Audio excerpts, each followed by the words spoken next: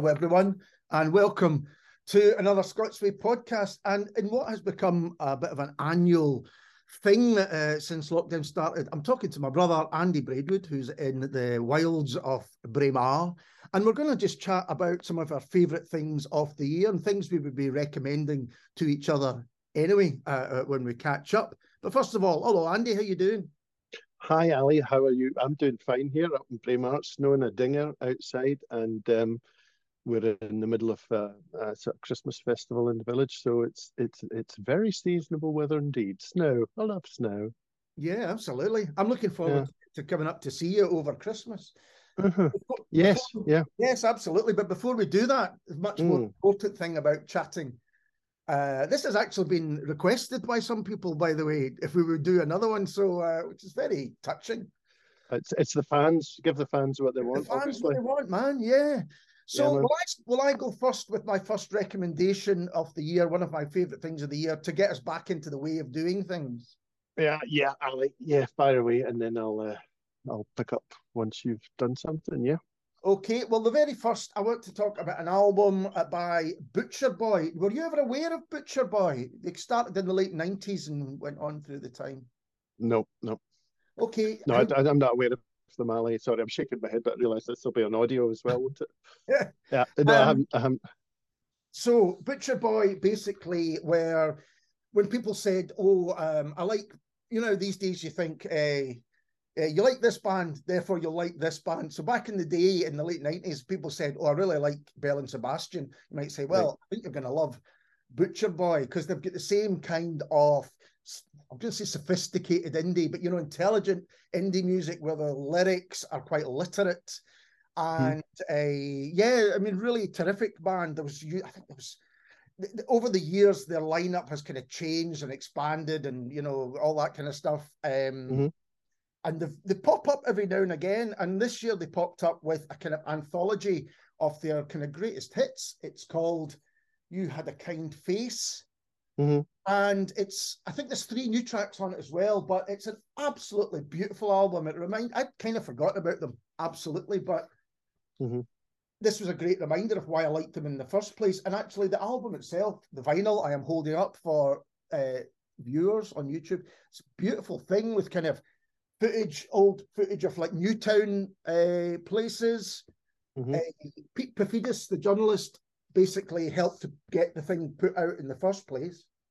And there's some fantastic liner notes by the writer John Niven, which are almost worth buying the album for themselves. They're really moving, all about I should say that the town is Livingston. That's where they kind of came from. So that's where all these pictures are.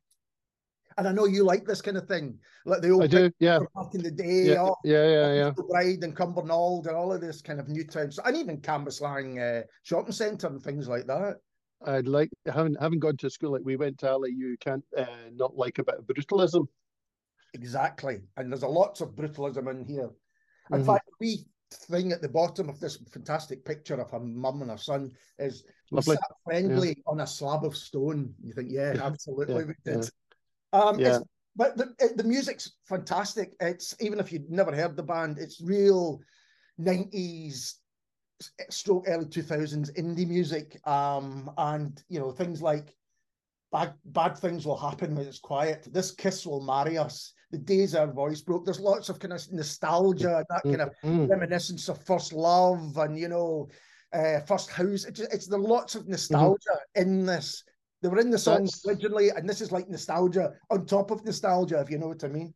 It sounds like my cup of tea at the moment, because I've just, I seem to have had my ears shut or something during the early 90s for some reason. I think I was into ambient music, and that was me. I was so stuck on just this, new music that was to me. So I missed a lot of the stuff there. And I'm going back, and I've just discovered the Slowdive and things like that, and all the shoegazy stuff, but really nostalgic, ethereal kind of indie pop, shoegaze, dream pop, whatever you want to call it. That grunge seemed to have brutally knocked out the way. Well, see, in the UK, now you know me, I devoured my music papers, and there was lots of stuff written about Ride and about the very first Verve album and like Slowdive and and all of these bands that I could absolutely see you loving, because it was a really popular movement, but it was very much a UK thing. I don't know how I missed it. Like I say, it's all the stuff I love. It's loads of effects pedals, loads of reverb, lots of atmosphere, the sort of hushed vocals, and I'm, I'm amazed it just passed me by. I don't know what I was doing. I was obviously on a different, slightly very much influenced by the Cocteau Twins, and you know that. Yeah. But you've got Mazzy Star. I guess they're American, but you know, yeah, you're right. That kind of scene. So I'm going back and relearning all that, which is great because I've never heard it before. So it's coming to new, and I love that when you just discover something you've just missed, and it's all good music, but it's like you've never heard it before. So that's where I'm at with that. So that sounds like my cup of tea, Ali. Absolutely. I mean, it's not shoegaze. I should stress that it is more kind of guitar-y, epic chamber pop kind of stuff. Like, as I say, like Belle and Sebastian would do their strings, their horns, and all that. But yeah, I think you will like it. And it's very much talking about childhood itself, which I know is a thing that you like as well. Yeah. I've got. When you're talking about the buildings and the new towns and stuff like that, I've got quite a collection of East Kilbride, Hamilton, and Cumbernauld postcards by a company called oh gosh, what are they called again? Hail Caledonia. You can't get them anymore, but they're fantastic postcards of the time. And I digress hugely, but we'll chat about that when you're up. Right. What's your first suggestion for me? Right. This book here, which I'll try and hold up. Which is called? This book is called Confessions of a Highland Art Dealer by Tony Davidson. And I bought this when I was in, where was I? I was over in Glencoe and on a short holiday. And that's the time I tend to read because for some reason, my brain doesn't work that way. I'm not very good at sitting down for large chunks of time and concentrating. So I got this on holiday because it was practically aimed at the likes of me. And I really enjoyed it, just purely because some of it I could have written probably because if I had the writing skills, the places where the writer has, Tony Davidson, has found himself is quite similar to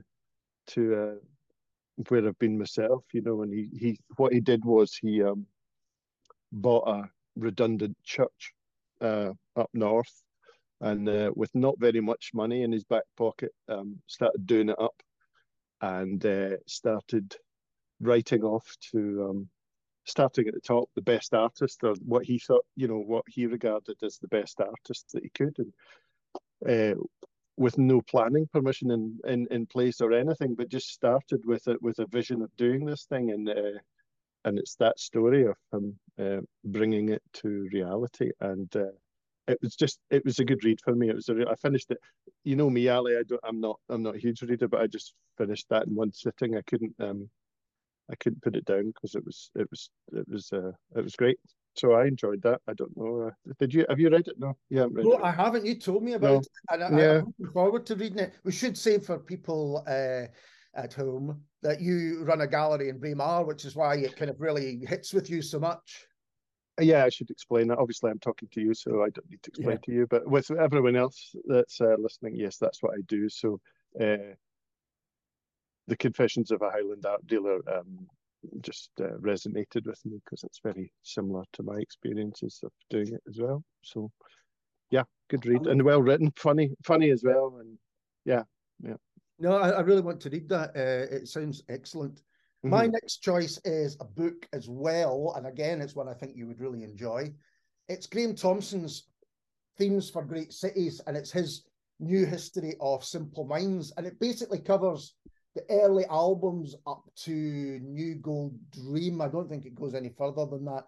Up to kind of Don't You Forget About Me suddenly took them to another level. And as I think you would agree, and certainly most people seem to, those were the really interesting Simple Minds years when it was very European and electronic and kind of Can and Kraftwerk and all of that kind of stuff. And Giorgio Moroder were their influences, you know. And Jim Kerr wore loads of eyeliner and looked a bit like a character from Blackadder. Yeah, exactly. Listening back now, I mean, I liked all the big music because I just a couple of years younger than you, but when I look back now and I can see what the influences are, and it's far more interesting music, the early stuff, because like you say, it's really odd, you know, to hear it now. I don't know if it was odd in its context, probably did sound quite odd at the time. I think probably the first Simple Minds album I would have had would have been the American. We had the American on it. It's Sister Feelings Call, I think. Oh gosh. Anyway, and that was quite. It was almost starting to have American kind of funky. There was the bass line going on, but it was still slap funk, and it was starting to change. So that was kind of and it continued to go that way, as you say, and became kind of bigger and bigger. But this Graham Thompson, who's a fantastic music journalist, has really done his research. He talks to nearly everyone. I say nearly everyone. Mel Gaynor, who was always introduced as the best young drummer in the world. The best young drummer in the world. Hasn't spoken to him. And it's a real shame because there's no doubt that say Sparkle in the Rain, I think was the first album he played on, and you have those drums in Waterfront. And he basically changed their sound almost. Because he was such a mad drum. When you play the drums, Andy, you can say how. Well, that's actually what I was going to ask you. I said, was Mel Gaynor in the band at that point? When did he come in? Or was he always in? No, he wasn't. No. In fact, it was through a lot of the other changes that happened. Yeah. You know, it's the usual thing with bands. There are some people that go, I can't wait for this to happen any longer. I've got to get on with my life. Yeah. Twin driving forces of Jim Kerr and Charlie Burchill right from the start. Real kind of brothers. Saying that this is going to happen, and they were taking trips to Europe and then, you know, going to galleries and reading books and all the stuff that's in those early albums. They were just desperate and hungry to learn more. Mel Gaynor comes in sounds wise on, I think it must have been, I don't think he plays on every track in Sparkle in the Rain, but it must be Sparkle in the Rain, because that's when it got really that's when bombastic. You know, what do you think of the drums in Waterfront, you know, and boom boom, that's where that's when he really kind of kicked it. Now I'm thinking off the top of my head here. He may play on some of New Gold Dream, I think. But then Sparkle in the Rain was next, wasn't it? That's right. And that was the kind of bigger, bombastic, almost stadium-filling sound that we came to know what came afterwards. But Once Upon a Time after that. Exactly. And he certainly plays on all of those tracks. So that's the kind of ghost at the feast that's missing, if you like, but it doesn't matter. It's a terrific read if you like Simple Minds, even if you didn't. But you know, there's all the stuff, him and Tory Glenn and Charlie up in Carnunnock, and you know, getting together, pals, and you know, they made 5 or 6 albums over like 4 or 5 years. It's quite incredible. You know, the amount of output they were doing, and they were touring and all of those things. And there's lots of great stories with Don't You Forget About Me, which was originally put up to at least Echo and the Bunnymen and other bands as well. Really? I didn't know that. And they didn't want to do it. The band did not want to do it. Right. And then they said, oh, right, okay. The guy who had worked with them said, I think you'd be really good at this. And of course, the rest is history, because that just broke America with them. Massive, yeah. No, it's a really good book. I think you'll really cool. like. Nice, man. Next choice from yourself. Okay. Mine is Lewis McLaughlin, his new album, which is called Feel the Ground You Walk Upon. And that's it there if I hold it up. Yes, it's a fantastic record. Yeah, it's a great record. Cracking cover as well, which I just really enjoy. But I met him a wee while ago. A friend was playing in a Ceilidh band, and they're all terribly young, and I think he's 20. And we did a wee Ceilidh gig. I was playing the drums, and thought nothing more about it. But he had some really nice songs that he was playing on acoustic guitar. And then the next time I saw him, he was playing Glastonbury, the little, the sort of BBC newcomer acoustic set in Glastonbury. Introducing, yeah, right. So and he did a brilliant. I'm not sure which one he did. He might have done Summer. Yeah. But anyway, there's a track called Summer, which is fantastic. I think he studied sound production as well, because when you get some of the songs, they have all these layers of vocals and quite and not strange but interesting edits and layering of the vocals, and you can hear his John Martin influence and stuff like that. And through talking to him, his folks were into John Martin and stuff like that. You can hear how when he's playing the guitar and singing, to me it's all one sound. It's just sometimes you're not quite sure of the words, because it's all one sound. It's like you couldn't take one from the other. And he's really very, very good. And this album, everything's been delayed this year, vinyl.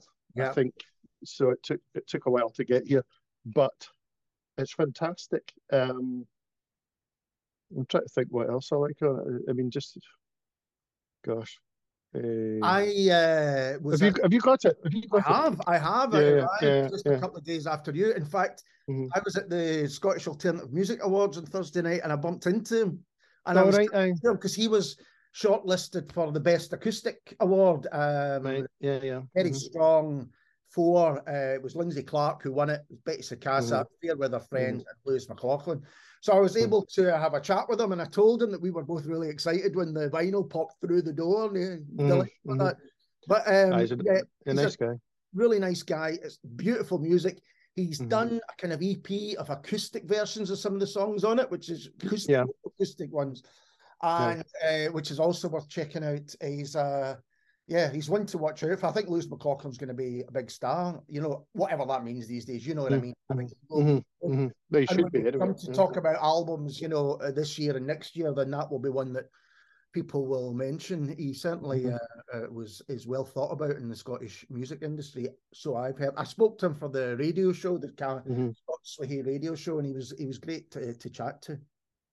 He was also up for. Would it be a newcomer at the Trads, or what? He was up for something at the Trads as well. Yeah. I watched that on the BBC Alba. Oh, good, excellent. This is award season, isn't it? Every night there's another night. The night of the SAMA Awards, it was also the Saltire Book Awards, and there was, the Scottish Jazz Awards has just happened because Cara Rose and Kitty have won awards at that, well deserved. So it is that kind of time of year. Yeah, man. So my next one is a podcast. Discovered. It does seem to me that during lockdown, the podcast situation exploded, and like everyone went, we're talking to each other, a bit like we're doing now. Let's start recording it, and there are loads. In fact, last week, let's say, was the Scottish Podcast Collaboration Week, when there was loads. It was organised by Don from the Scottish Murders podcast, which you should check out, and loads of others. And if you go over to scotswayhay.com, you can see my post and find out everyone that was involved, and they're all well worth your attention. Really varied. You had the Scottish Wrestling Network, you had Mum's Murders and Mysteries, you had a little pod of inspiration. It was just a real wide range of stuff. But my favourite of the year, and one of my favourite things of the year, was discovering, and I'll hold this up on my phone so you might be able to see it, but it's the Culture Swally podcast. Oh, yeah. I love this. It's so up my street. When I found it, I was like, oh, this was great. And actually, the first one I listened to was their chat on Restless Natives. One of you and I's favourite films. Great to hear people talking about it. But so how it works is it's Greg and Nikki, who've known each other for a long time. One lives in Holland, one lives in, I think, Dubai. I'm sorry if I'm wrong about that. And they started this podcast because they were chatting to each other anyway. And the first 3, I think they knew each other in Aberdeen, Andy. I think that's right, because they talked about going to Drummond's and stuff like that. Yeah. But they would sit in there and just have a pint and talk about the funny stories in the paper and, that kind of thing. So the podcast is split into two. The first bit is news stories, very funny and often very rude. You know, like a guy who was caught in the Edinburgh. Oh, what's the thing where you can see the whole of Edinburgh? It's near the camera obscura. Yeah, camera obscura, and he gets caught Willie out for a lark with his girlfriend, but didn't know that the group of school kids all looking in through a kind of the next room mirror. Anyway, loads of stories like that, and very, very funny. They're really good company. But then in the second half, they always pick a piece of media that they have enjoyed to talk about. The first one they did was Still Game, but the theatre version of Still Game, you know, which I saw first, it's just fantastic. And that was great. Yeah. Yeah. So they've covered things like Gregory's Girl and Just a Boy's Game, but also more unusual stuff like the film version of Killer, the very first episode of Taggart, which is called Killer. Yes, I got mixed up there. The film version of Complicity and the very first episode of Taggart, which was called Killer. Under the Skin, Naked Video, Bob Servant, and The Crow Road, going right up to the most recent one, which is, well, they did That Sinking Feeling, and then they've also done, in collaboration with Mum's Mysteries and Murders, looking at Des, you know, this David Tennant played. So I've still to listen to that. Anyway, if you like that kind of thing, if you like basically the stuff that I do in Scotch Way, you'll really enjoy the Culture Swally, because they're great. The Culture Swally, because they're great company. Yeah, man. But there was loads of other good podcasts. There's also Snack Magazine do Everybody Wants to Play the Hits. David from Broken Chanter has started still doing the music, which is what everyone asks. Yeah, absolutely. Yeah. And how's it going with the music? Yeah, and lots more than that. But that certainly the Culture Swally was my kind of podcast discovery of the year. I'm just trying to cast my mind if there's a podcast that I discovered this year. I kind of stick to my staple ones. Although there's many, that's kind of what I'm saying, Andy. There are so many. Yeah. Okay. What's next for you? What is next for me? Oh, I don't have a visual prop, so I'll just talk about it. For about just before lockdown, we had organised a gig for Jenny Sturgeon, who had finished her Living Mountain album that year, the album based on Nan Shepherd's book, The Living Mountain. Yep. And we had to postpone it, I think, at least twice, maybe even 3 times. Anyway, this year we got to do it, and it was fantastic. Did you get a chance to see it at all? The Living Mountain? Yes, I saw it at the Glad Cafe. Yeah, so I mean, she had what was really special was she seems to. I can listen to Jenny's voice all the time, because it's just an amazing, beautiful voice. But she's got her for just a bit nerdy, but they've got the loop pedals and various volume pedals and things. So she's actually fleshing out the thing a little bit. So she's got her acoustic guitar. She's sort of trapping sounds. She's got a shruti box and different instruments. So the sound itself was amazing, and she brought her own sound guy with her as well, and also visual projections, video projections of really lovely images. I can't think of another word. They were just really heartwarming images of people walking in the hills. I'm guessing by the look of it was 50s, 60s, maybe early 70s from the archive. And so early colour, cine, sugary footage of people just really enjoying sort of fording rivers and you know, sort of just frolicking in the hills, for want of a better word. But it's such a, you just came away really, really just with feeling good about the whole thing. It was a lovely, lovely evening, and we had quite a good audience. Sorry, we put it in Braemar, in the village hall across the road from my gallery. Shameless plug. And it was great. Yeah, it was really fabulous. Yeah. That whole project has just been fantastic. You know, right from the beginning, I spoke to Jenny on the podcast earlier, but it's managed to have legs and keep on going and keep, evolving as well as it has done. And what's the story with Jenny as guitar and Braemar? There's a link there, isn't there? Oh yeah, the guitar she used. I had forgotten all about that, Ali.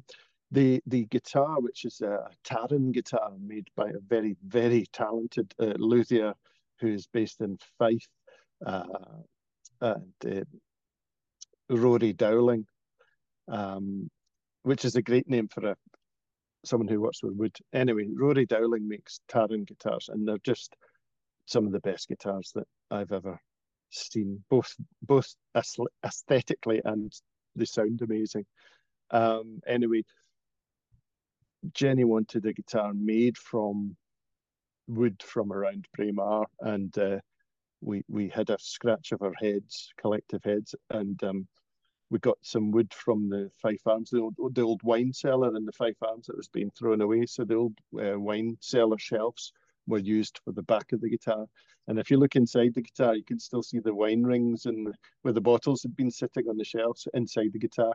And you can see little sort of nail, there's little nail holes and things. He's left all that on the back of the guitar. Front of the guitar is obviously a nice piece of spruce or something, but yeah.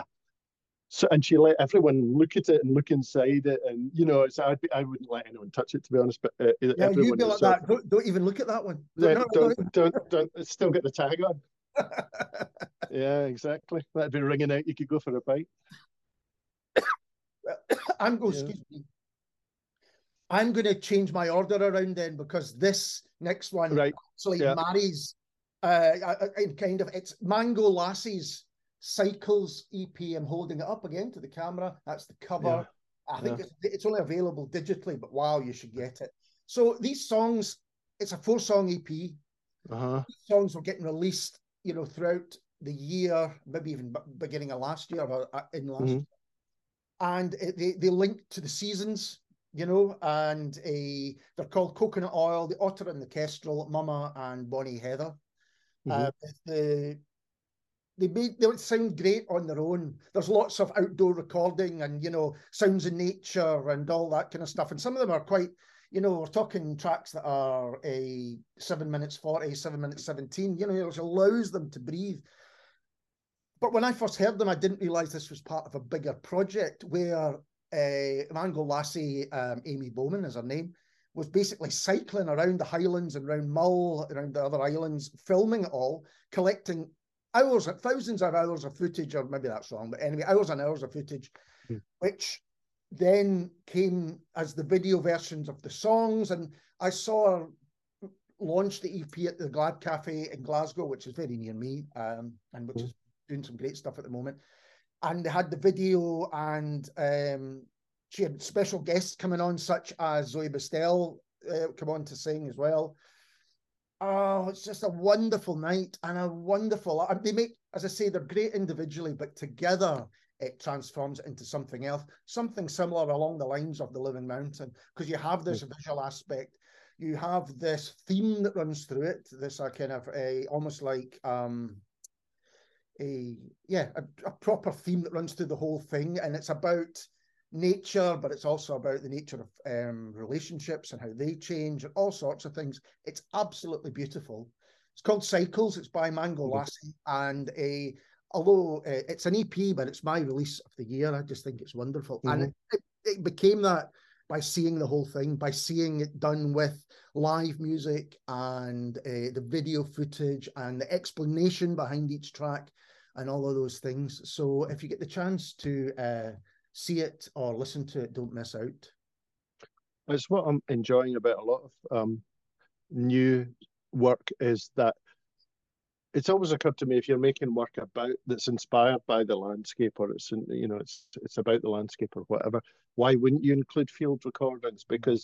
And it's getting easier and easier and cheaper to get the equipment to go in. And why wouldn't you incorporate it in the work?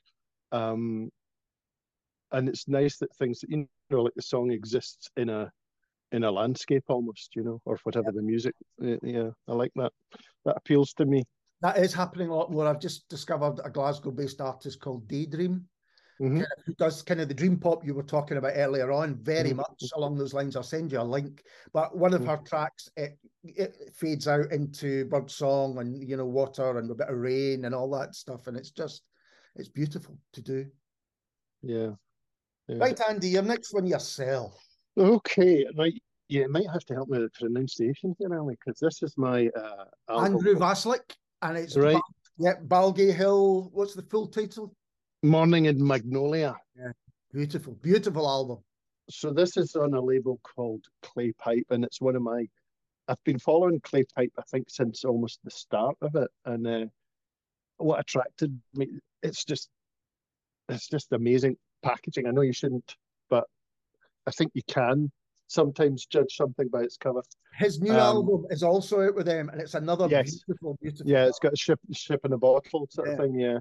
Yeah. But I mean, it's basically is all curated and packaged beautifully. A bit like I was a big follower of Ghost Box records and Clay Pipe, and what was the other one? There's another one I like. Anyway, this is fantastic. It was written during the lockdown, and everything was on hold. And this was based on morning walks through the park in Dundee, which is, I think it's a park with a big bandstand in it. If I don't really know Dundee brilliantly, but that's so this is based. This whole record's again field recordings. I think there's a bit of that in this. I'm pretty sure. Sometimes you're listening to it and you don't realize, but that's what I like about it. You don't realize if some of the sounds are outside or inside, and that goes right back to the very first ambient music. You know, sort of. You know, is it? Where's the edge to the music? Where's the edge, and where does the outside sound begin? So that's what I like about this. But it just really appealed to me, making. It just goes to show you, even if you're locked right. In fact, some people come out with the best work, I think, during lockdown because they suddenly, the small things became, you know, the things that really regulated life, like going for a walk or, you know, just taking time to appreciate a park or something, you know, which we all got, you know, kind of too busy to do sometimes. I've been a fan of Andrew for a long time, and I've seen him live a few times, and he's one of the. He can do it with a big full band, and he can do it just him on a keyboard, you know. And I was talking to someone about this quite recently and saying that album and all his music, it's not ambient music that you put on in the background and go and do the dishes. The man's to be listened to. You know, it's absolutely music that's to be sat down, maybe a pair of headphones, and just lose yourself. Yeah, definitely, definitely. It's like that. It's traveling without moving type stuff. What I was trying to remember when I was speaking to you was the name Frances Castle. It's her, I believe it's her record company. She does all the artwork and the curation, and it's just I really love. It's one of those record companies you go, oh, I've got to get the next one because they're just so beautiful as objects. I mean, you obviously get the download code, so that goes straight on the phone, but it's just a lovely. Often musicians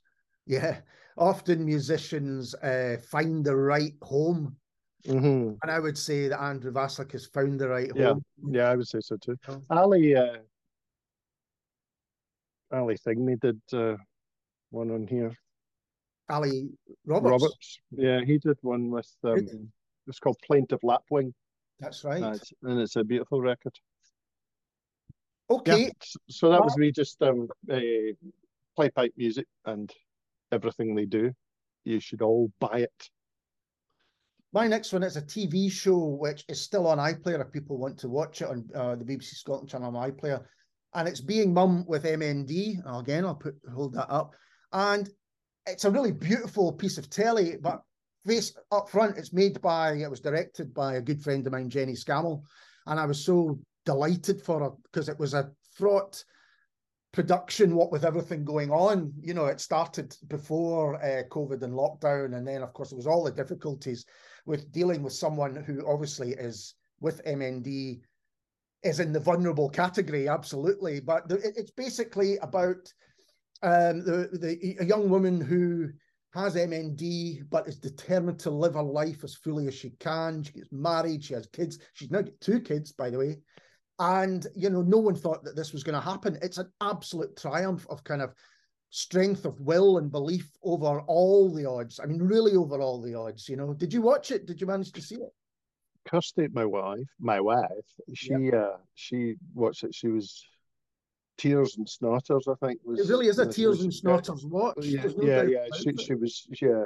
I haven't seen it yet, but she said she was just, yeah.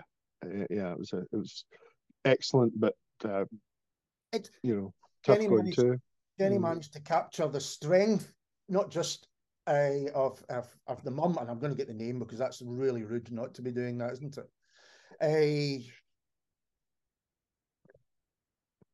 Lucy, of course it is. The strength of Lucy Lintott is her name. Not just her, which you see right from the beginning when she's doing charity work and when she's going to the gym and all these things. But also her strength with the relationship of her husband. They met at school, a kind of childhood sweetheart, a fantastic relationship, really uplifting, but also her belief that she was going to have the things that other people had, and that included a marriage, included kids, and all of those things. A remarkable story. And as I say, Jenny managed to capture not just the vulnerability of the situation, but also the strength of the situation. And I think her relationship with both of them really kind of makes the film. So yeah, I am promoting a pal's work.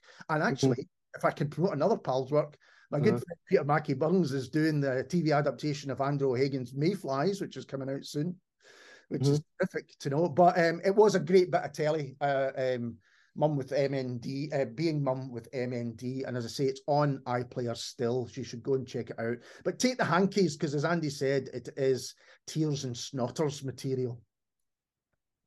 Lovely. Next for yourself. Right, okay. When we had a wee pre-podcast chat a couple of weeks ago, we talked about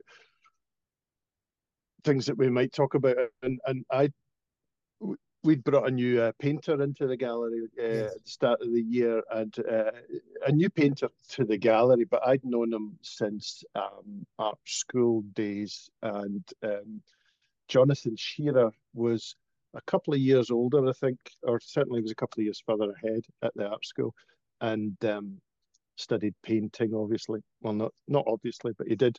And I saw his work recently, and it's just really excited me.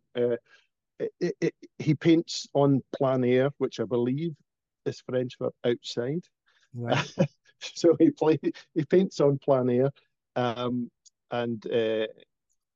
so he takes all this stuff with him, and he is the real deal. He actually takes all the canvases, all the paints. He's got boxes that they'll slide into, you know. And a lot of people are quite studio based these days, and it's great to see somebody going out, takes the tent, you know, goes out for a few days, paints for a few days out in the sticks, and the result is these very, very almost moving paintings. He paints in very, very heavy, thick impasto paint. Almost some of the thickest paint I've seen, you know, like Frank Urbach or something like that, you know. So when you say moving, they appear to be actually... Yeah, they almost physically... So if you're painting something like a burn in spate or a coastal, you know, waves breaking, it always amazes me that people can paint that, because, you know, how do you...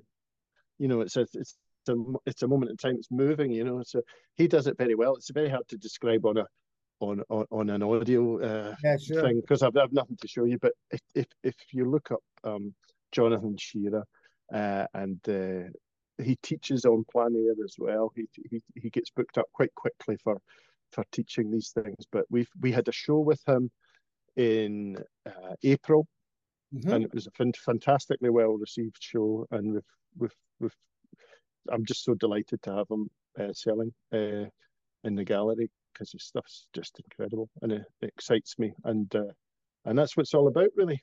Yeah. Right. What you're talking about reminds me of an artist called James Morrison.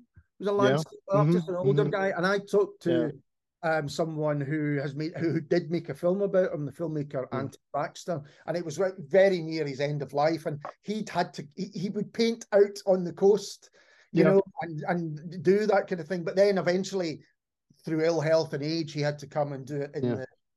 He was kind of bemoaning the fact that he really wanted to get out there and, you know, have the seawater splashing his face as he was, you know, working on a canvas, that kind of thing. That's what's quite cool. You know, sometimes there'll be the odd bit of grass or sand or something on the canvas just from what he's been doing, but also he takes photographs when he's out, and got this amazing photograph of him using a snowbank as to hold his brushes. You know, he's got all these brushes just rammed into the snow as like, you know, it's a very it's very interesting photo, and it makes me smile. So there we go. My next choice was, I've already said elsewhere, it's my book of the year. It's Ryan O'Connor's debut novel, The Voids. Oh, aye. Set in Glasgow, very much kind of in the here and now.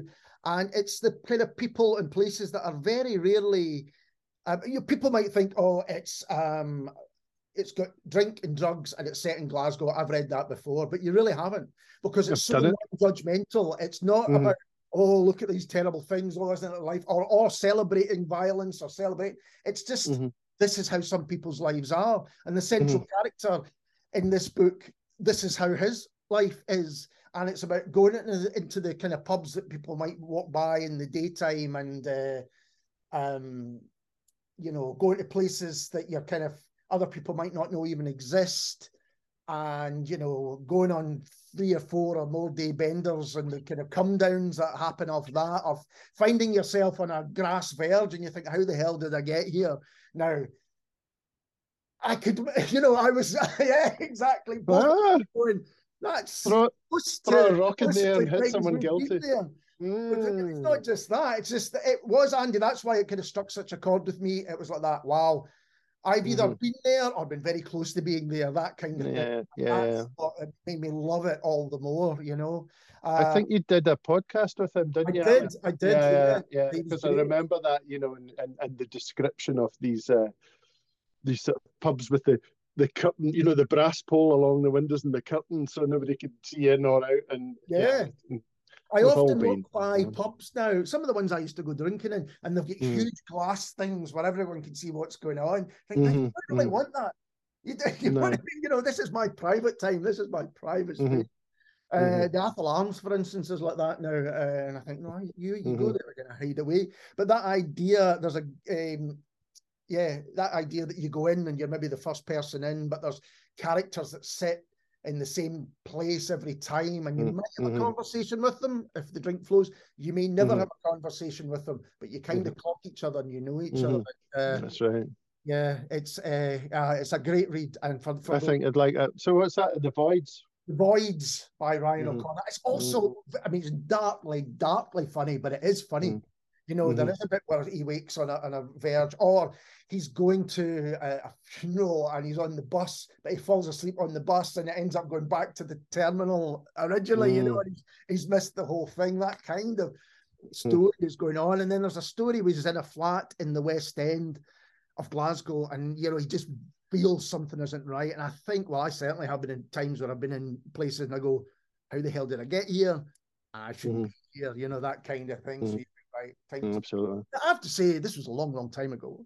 No, I know, but I recognize the life in it, and I really like the way he's written about it. So I just love it, absolutely love it. And I was really pleased to be able to do his Edinburgh launch. I was chairing his Edinburgh launch, and it was great to talk to him about the book further as well. Yeah, no, I enjoyed that. I enjoyed that podcast you did with him. He was great to chat to. Really good to chat. What's next for yourself? I've got Adam Ross, Staring at Mountains. Lovely album. Lovely album. Really lovely album, and lovely chap. And again, nature kind of feeding into it. Well, funnily enough, here's the thing. Jenny Sturgeon's vocals are on this as well. Because I was listening to it and I was like, that's definitely Jenny, you know, and right enough. So, you know, while she was off doing the Living Mountain, this staring at mountains. It seems to be a kind of reflection on, being outside and being outdoors. And um, I really liked it. I saw him do some of it live as well. He came up and did a live gig, which Yeah. I think actually, yeah, yeah. You must have this. I do. And what I Yeah, would like yeah. to say is, can you read the name of the artist who's done the cover? Oh yeah, because you've got one of his, or his or her. It's his. Oh, got my wrong glasses on. Hang on. What it is to have young eyes. If you're listening to this on the audio version, there's some very funny squinting going on here. Yeah. Okay. And back in artworks by Brian McHeary. That's it. McHeary. That's it. Yeah, and he also did the BMX Bandits album cover. That's right. Yeah. I absolutely love his stuff, and I've got a Billy Connolly print that he's done, and I think I might get another one. He's done a fantastic one with Muhammad Ali and Robbie Burns together, which I really quite fancy. But he's a great artist, and it's a great album. You're right; it's a fantastic. It's lovely album. Again, Adam Ross really is well. one of my favorite singer-songwriters because he plays the music beautifully, but his songs are just magnificent. His lyrics, they're funny, they're heartbreaking, they're genuinely funny. People say, "Oh yeah, there's funny lyrics," and you go, "Oh yeah, right." But he can be genuinely funny and really moving, and everything in between. And he's got a great right-hand banjo roll. Ah, there you go. It's amazing. Yeah, not one of those. Yes, indeed. Next, this is a very general kind of thing, but just you mentioned Adam coming up and playing in Braemar, just the return of live gigs and how brilliant that has been, that live music is back. Now, I'm very lucky. I'm in the south side of Glasgow, and the Glad Cafe is literally 5-10 minutes away from me, and they've been putting on some amazing music. So I've been able to wander up and go and see. For instance, just recently I spoke about Mango Lassie. I saw Man in the Minch and Carla J. Easton. Saw Zoe Bestell's EP launch. Lovely voice. Yeah, Modern Studies played there recently, and on and on, and so many more. But also I've been to see Angus Monroe play the Flying Duck, and if you don't know Angus Monroe, go and check his stuff up. And just getting out to live gigs again. I was a bit trepidatious to begin with, but now I think, oh, what the hell, let's go and enjoy music being played by people who enjoy playing it together. And you've had a lot in Braemar. I mean, there's been a lot back up there. That was actually one of my topics here, which is kind of spilt on over into the Adam Ross thing, because Adam came up and played as well with Mount Doubt. And they did a set each. Of course, yeah. Leo was up there. Leo did a lovely chap as well. Just great, lovely people to spend time with. And Adam played a set, and Leo played a set, and then they did "It's a Sad and Beautiful World" with Sparklehorse. All right. Oh wow, God. And God. No, I couldn't. I thought I'm not going to get through this.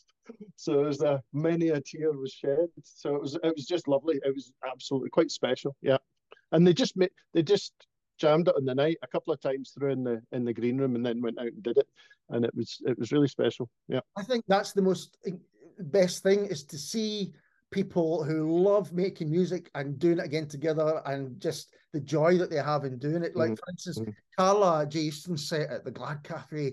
That was to launch Weirdo, which was an album that came out in lockdown. It's a great album, but she couldn't launch it. Pedro Cameron's Man of the Minch, his album came out in lockdown, but they couldn't launch it. So they had this joint launch, and there was such an energy from the stage of them playing these songs live, perhaps some of them for the first time. And yeah, it was heartfelt and just a bit wonderful. She's got such a strong ear for pop songs, she just I mean, just like monster pop songs. Just like she lives and breathes. Yeah. Well, our other project at the moment is Poster Paints, and that's again huge pop hooks and all of those kind of just amazing. Yeah, so that again, that I think that was my first one after lockdown. Maybe Jenny was, I can't remember, but it was that funny way where we took a bigger hall so that people could space out, and I was a bit It's strange, isn't it? You know, after 2 years, you're a bit like, oh, I don't know about this, but it was great to get back to it. But it wasn't the rush back to live music that everyone expected. No, no, You know, absolutely not. Because I no. went to see Strange Blue Dreams do an album launch in Yes. Glasgow at St. Luke's, which was a great night. But then after that, I'm still not so sure. But I think it was going to see Angus Monroe and the Flying Duck. It was such a strong night. I went, oh no, I need to go out much, much more. Sod the consequences, as they say. That's famous last words as I then come Yeah. next week. Yeah. Right. Is it me? Well, we're going to call that Adam Ross live gigs. But well, I'd call that was two of my things, but we'll call that one thing. Yeah. Okay, so it's you. It's you. Okay. Right. And I think you'll love this book. Absolutely love it. And yeah, maybe Santa has it in his stocking. Who knows? Jude Rogers, The Sound of Being Human. Now, Jude Rogers. I was going to ask you about that, but yeah. Go ahead. So, Jude Rogers, I know as a music journalist who wrote for various publications. For me, the work she did with the much lamented Word magazine, which I loved, the Word magazine, and still can't believe it's no longer with us. She was one of the main writers on that, and she does that thing of making you not just want to listen to it, but find out why she's so fallen in love with it. You know, it's not just saying the Nicola Mahan, when she used to write for The List, did the same thing. Some of my favorite writers in The Melody Maker, Chris Roberts, for instance, did that thing. And it's how I like to think I write. It's like, if I don't like something, I won't write about it. If I think there's errors, I think, or problems, then I'll probably find a way of doing it positively. But there should be a positivity and a kind of celebration about what people are doing and the music that's made and the music that changes our lives. And that's what this is all about. And it's a mixture between a music memoir about the records that meant a lot to Jude throughout her life, but also looking at the kind of, you know, there's the David Byrne book, How Music Works. Yes. Yes, and that kind of thing where I think, well, why does that mean so much to me at that particular time? What's going on in the song, in the music that makes this personal? So it's a lovely kind of mix between the science, and that makes it sound really dry. I don't mean now here's the science, but you know, the science and the personal, that kind of thing. Think of a number. Yeah, exactly. And it's set out like a proper album should be. It's two sides. There's a track listing. And it's heartbreaking at the beginning because she loves listening to the thing that bonds her and her dad is listening to pop music on the radio. You know, that's their big thing, their big bonding thing.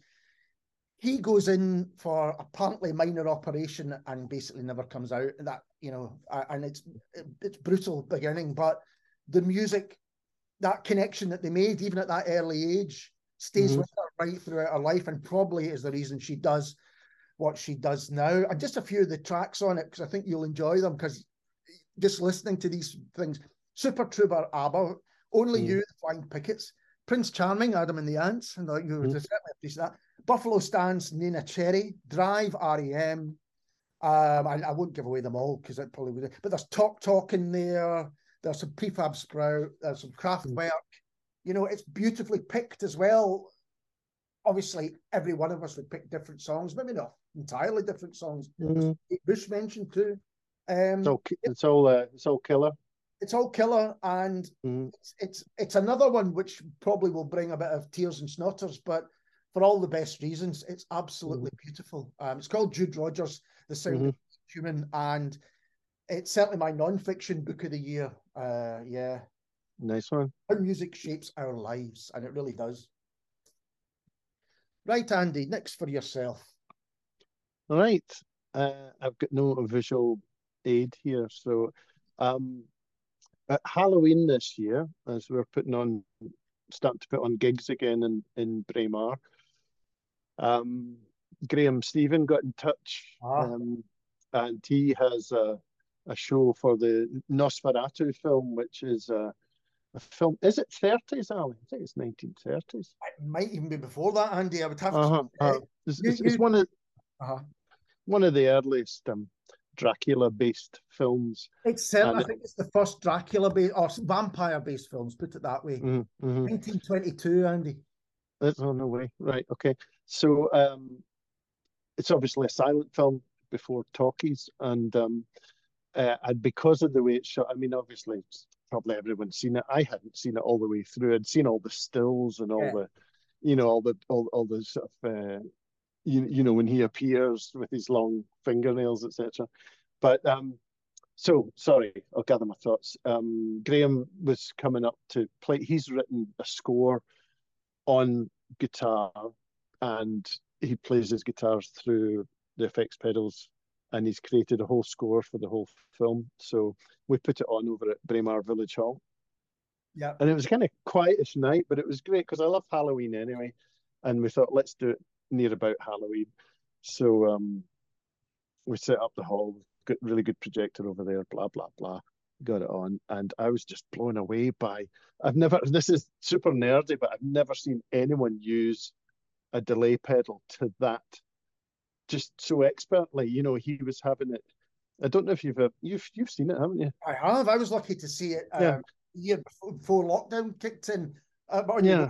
Wonderful. So if you're near, you can see he's got the delay pedal, the big green one, Line 6 DL4, and it's got reverse, and it's got, you can loop on it and you can reverse things. And by the time he's finished, he had an Eventide H9 as well, which is a pedal that is very powerful. But by the time, it felt like a whole score, like almost like an orchestra at one point, because we spread the sound, I mic'd his amplifier up, and we split it in the room, so we had, sort of stereo and his amp, and it filled the room really nice. But yeah, it sounded like a whole orchestra was playing at one point, and everyone that spoke to me afterwards saying, "Oh, it was great. I loved his backing tracks." So he didn't have any backing tracks. That was all on the fly. That was as it was coming out of his guitar. He would trap parts of the guitar part.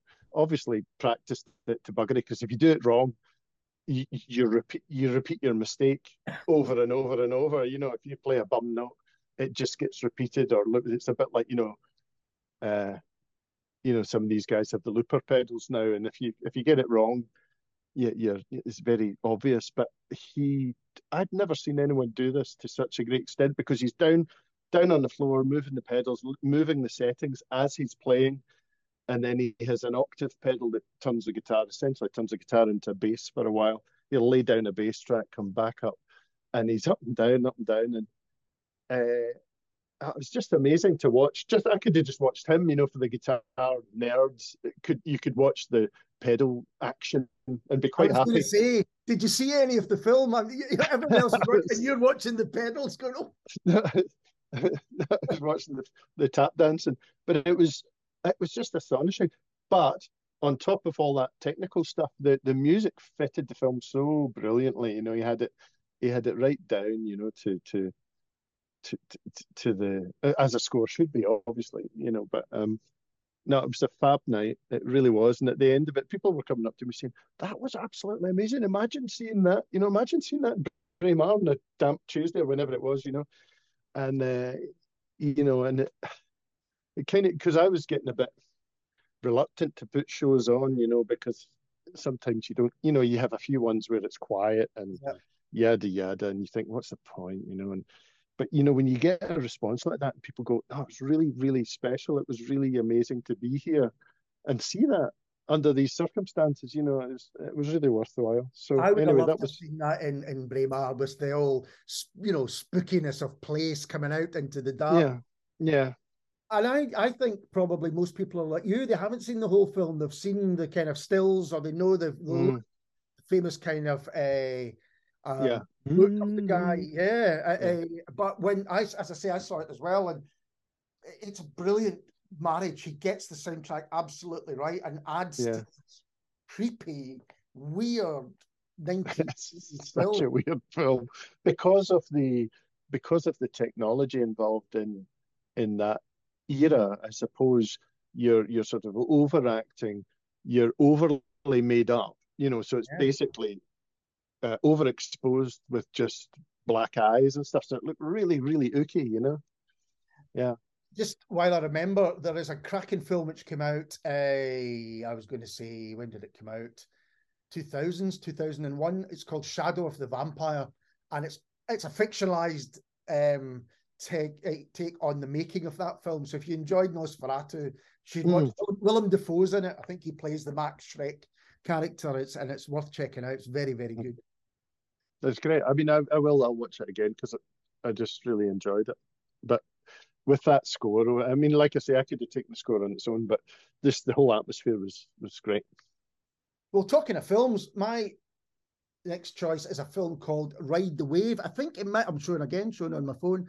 I think it may have come out actually last year, but it became into cinemas this year, I think.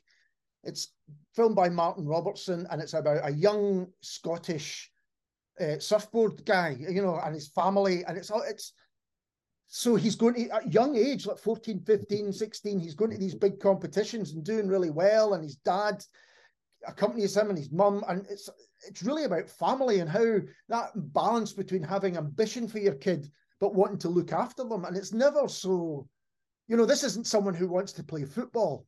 You say, well, we'll let him go out and play, but then he should get an education as well and all that stuff. This is someone who's riding some of the biggest waves around. And, there's natural kind of tendency to go, should we really be letting them do this? And the talent's there. So, well, do you let the talent, just go? And it's not straightforward. That's the wrong word, because it's beautifully shot. Particularly, I have to say, the stuff in the Highlands and on the islands of Scotland, and the surfing that goes on up north. But it's kind of simple in that he talks to, he points the camera and lets the main protagonist talk about things. And it really it's quite a moving film, because you think of your own family and the things that do you let someone just do what they want to do, or do you hold them back and think, oh well, be careful, what might happen, we don't know what might happen. No, I know what you're saying. Yeah, and I think it's particularly a good film to watch at the moment, because there's lots of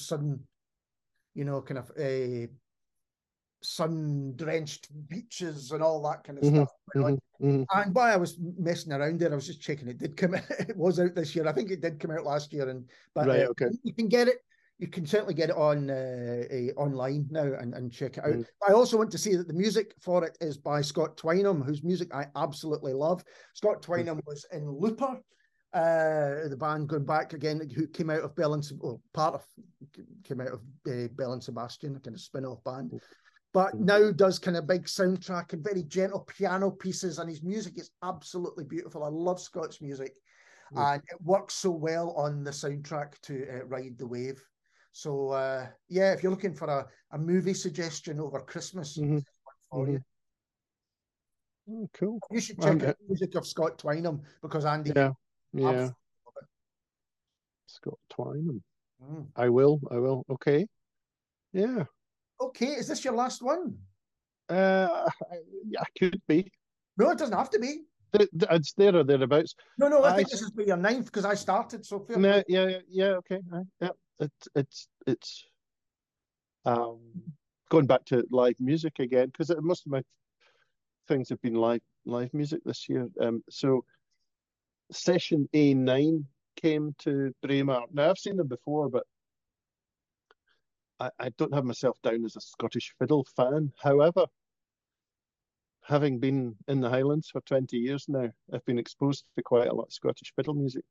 And, you start to go, and you can, it's a bit like, when you first start listening to jazz or something like back in the day, you couldn't really, it's too much, it's like, well, what kind of jazz do you like? It's a bit like that, I find, with this and what's good and what's not, to that kind of thing. Yeah, exactly. And things that you like, you just go to lots of it anyway. So find out I'm in that kind of, I'm in that atmosphere a lot. And Session A9, I just, so you've got Charlie McCarran, Gordon Gunn, Kevin Henderson, and Adam Sutherland, all on fiddle. And then you've got pianist Brian McAlpine and David Robertson on drums. And then a guitarist, Mark Clement. And I saw this in St Margaret's in Braemar. I do leave Braemar occasionally, but why bother when all this stuff is coming here, you know? But it was a phenomenal night. Just absolutely unbelievable amount of talent on one stage. You know, they're just all at the top of their game, and all amazing players.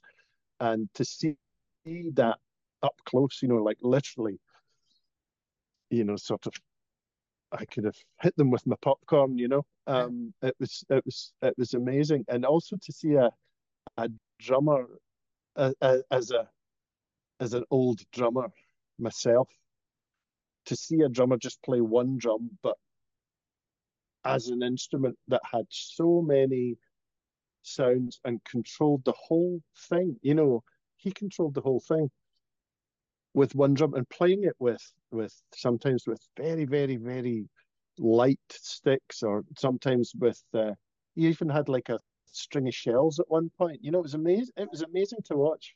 It's just incredible. Yeah, it's more of an experience. I would recommend anyone to go and see Session A9 if they're ever Session playing, because A9. Session A9, because I don't think they get together that often. Right. I've never heard of them, so yeah. Right, well, it's termed as a Scottish supergroup, the best band to come out of Scotland in 100 years, blah blah. Yeah. But you know, these are the taglines. But I think if you know your Scottish music, all these names are huge names. I mean, Yeah. I'm showing my ignorance in this area, but it's a bit like I know what I like, and I really enjoyed that. It was one of those nights you just you wanted to see. They got standing ovation, you know. So yeah, it's all good. Okay. So my final choice now, you know, of course, but many people listening probably won't know, is that in a past life I was a chef for many years. In fact, sometimes I still think of myself that way. You know, the first thing that you do as in a place of work kind of sticks with you. So I do love my cookbooks. And one that came out this year was Gary McLean's Scottish Kitchen. And it's a fabulous cookbook. Now, Gary McLean won MasterChef The Professionals a few years ago. He is Scotland's national chef, so he knows what he's talking about. But there's recipes in here that I have never seen in other cookbooks. Things such as how to make your own Scotch pie, how to make your own square sausage, how to make your own black pudding from scratch, you know, how to make your own morning roll, you know, instead of just going and stealing them from a cafe in the morning. A fired one. A well-fired one. Well-fired. I mean, there's also, you know, game and fish and you know, all the kind of things that you might expect. And there's fine dining stuff here as well. But haggis pithivers, there's a whole chapter on haggis, which is brilliant. I love the fact that they have a morning roll, because it's something that varies as you move around the country, you know, and you go, this is not good.